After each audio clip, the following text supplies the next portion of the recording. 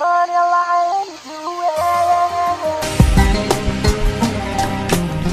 what's good?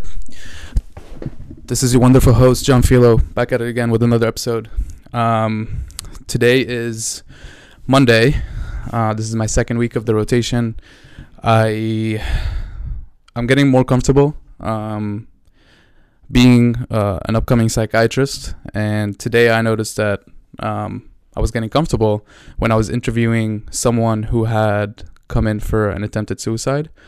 I really didn't feel like my nerves kicked in at all. I felt like I was being very empathetic. I felt like I had the same feeling again that I felt last week when my residents and attending this time were there in the room, and I literally felt like I could do.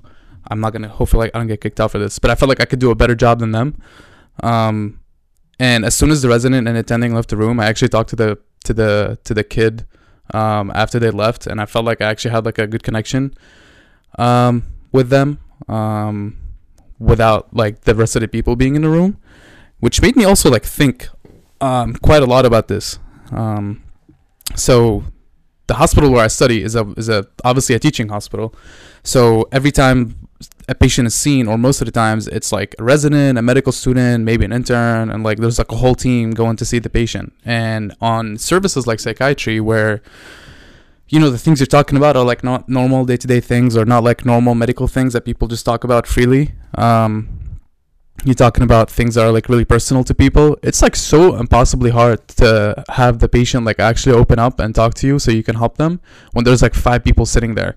And most of the times you're like standing, hovering over the patient. You try your best to like sit down and like be like at eye level to them and like just chat with them, but it is like almost impossible to get them to feel comfortable, and also for myself to feel comfortable when there's like other people listening and not just a patient. Like today, for example, only after they left was I able to like be like, hey, like, and like actually be myself and be a human to this person I'm trying to speak to. So I don't know, I noticed that today, and it really bothered me because I talked to someone about it after, and they said like, yeah, like this is just a teaching hospital, this is what you should expect. But I feel like we can do better than that, so maybe when I'm resident or attending one day, I can fix this. Right now, I can just sit back, try to learn, and relax. Jiu-jitsu today was freaking awesome.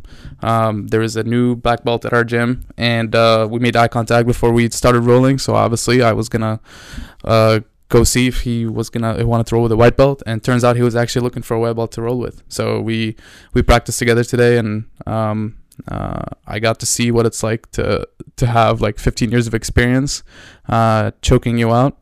It's not fun, but at the same time, like I felt like I actually learned like so much. Every single move we did, like he would like take a second and like tell me 5 things that I did wrong, and I would like repeat it, and like I would only do like one thing wrong, and then I'd repeat it again, and like he wouldn't have anything new to say.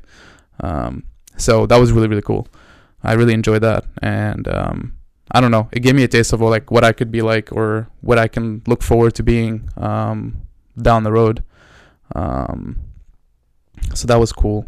Also, I rolled, I feel like 2 weeks ago, I rolled with this kid, and when I came back home, I felt good about rolling with him. And the same thing happened today. I rolled with the same kid. The reason why I felt good last time and I felt good today is because when I first started going to the gym, my first day, I rolled with him, and he like made me tap like 3 times. Last time I rolled with him, he made me tap once. Today, I didn't tap a single time. And I think he knows that I'm getting better, because he told me that I was like good today, and like I showed up and good effort and stuff. And honestly, like today, I like noticed that I was using my strength a little bit more than my technique with him. But regardless, I still think I held my own. I gotta feel good whenever I can, because life stuff. Let's see, what else can I tell you?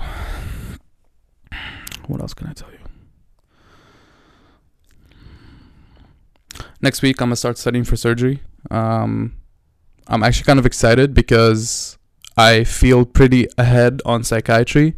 I'm about to be done with the flashcards, probably in the next 4 days. Like by the end of this week, I'll be done with the flashcards, and I have like 300 questions to go through. So I'm gonna like space those out for the next 3 weeks. I'll do like 20 a day maybe. On the weekends I'll do like more.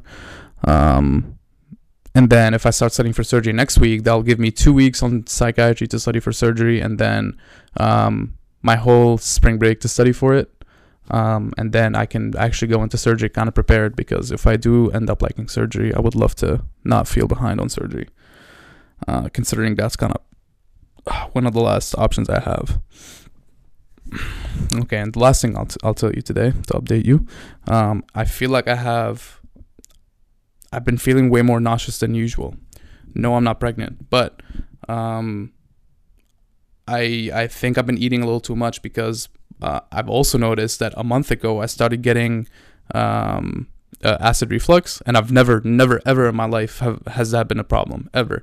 So a month ago I started getting some acid reflux, and then like 2 weeks ago I started feeling like a little bit more nauseous every now and then, and feeling like I could throw up if I wanted to, which is not a fun feeling to have, like every single day. So I think I need to cut down on my food.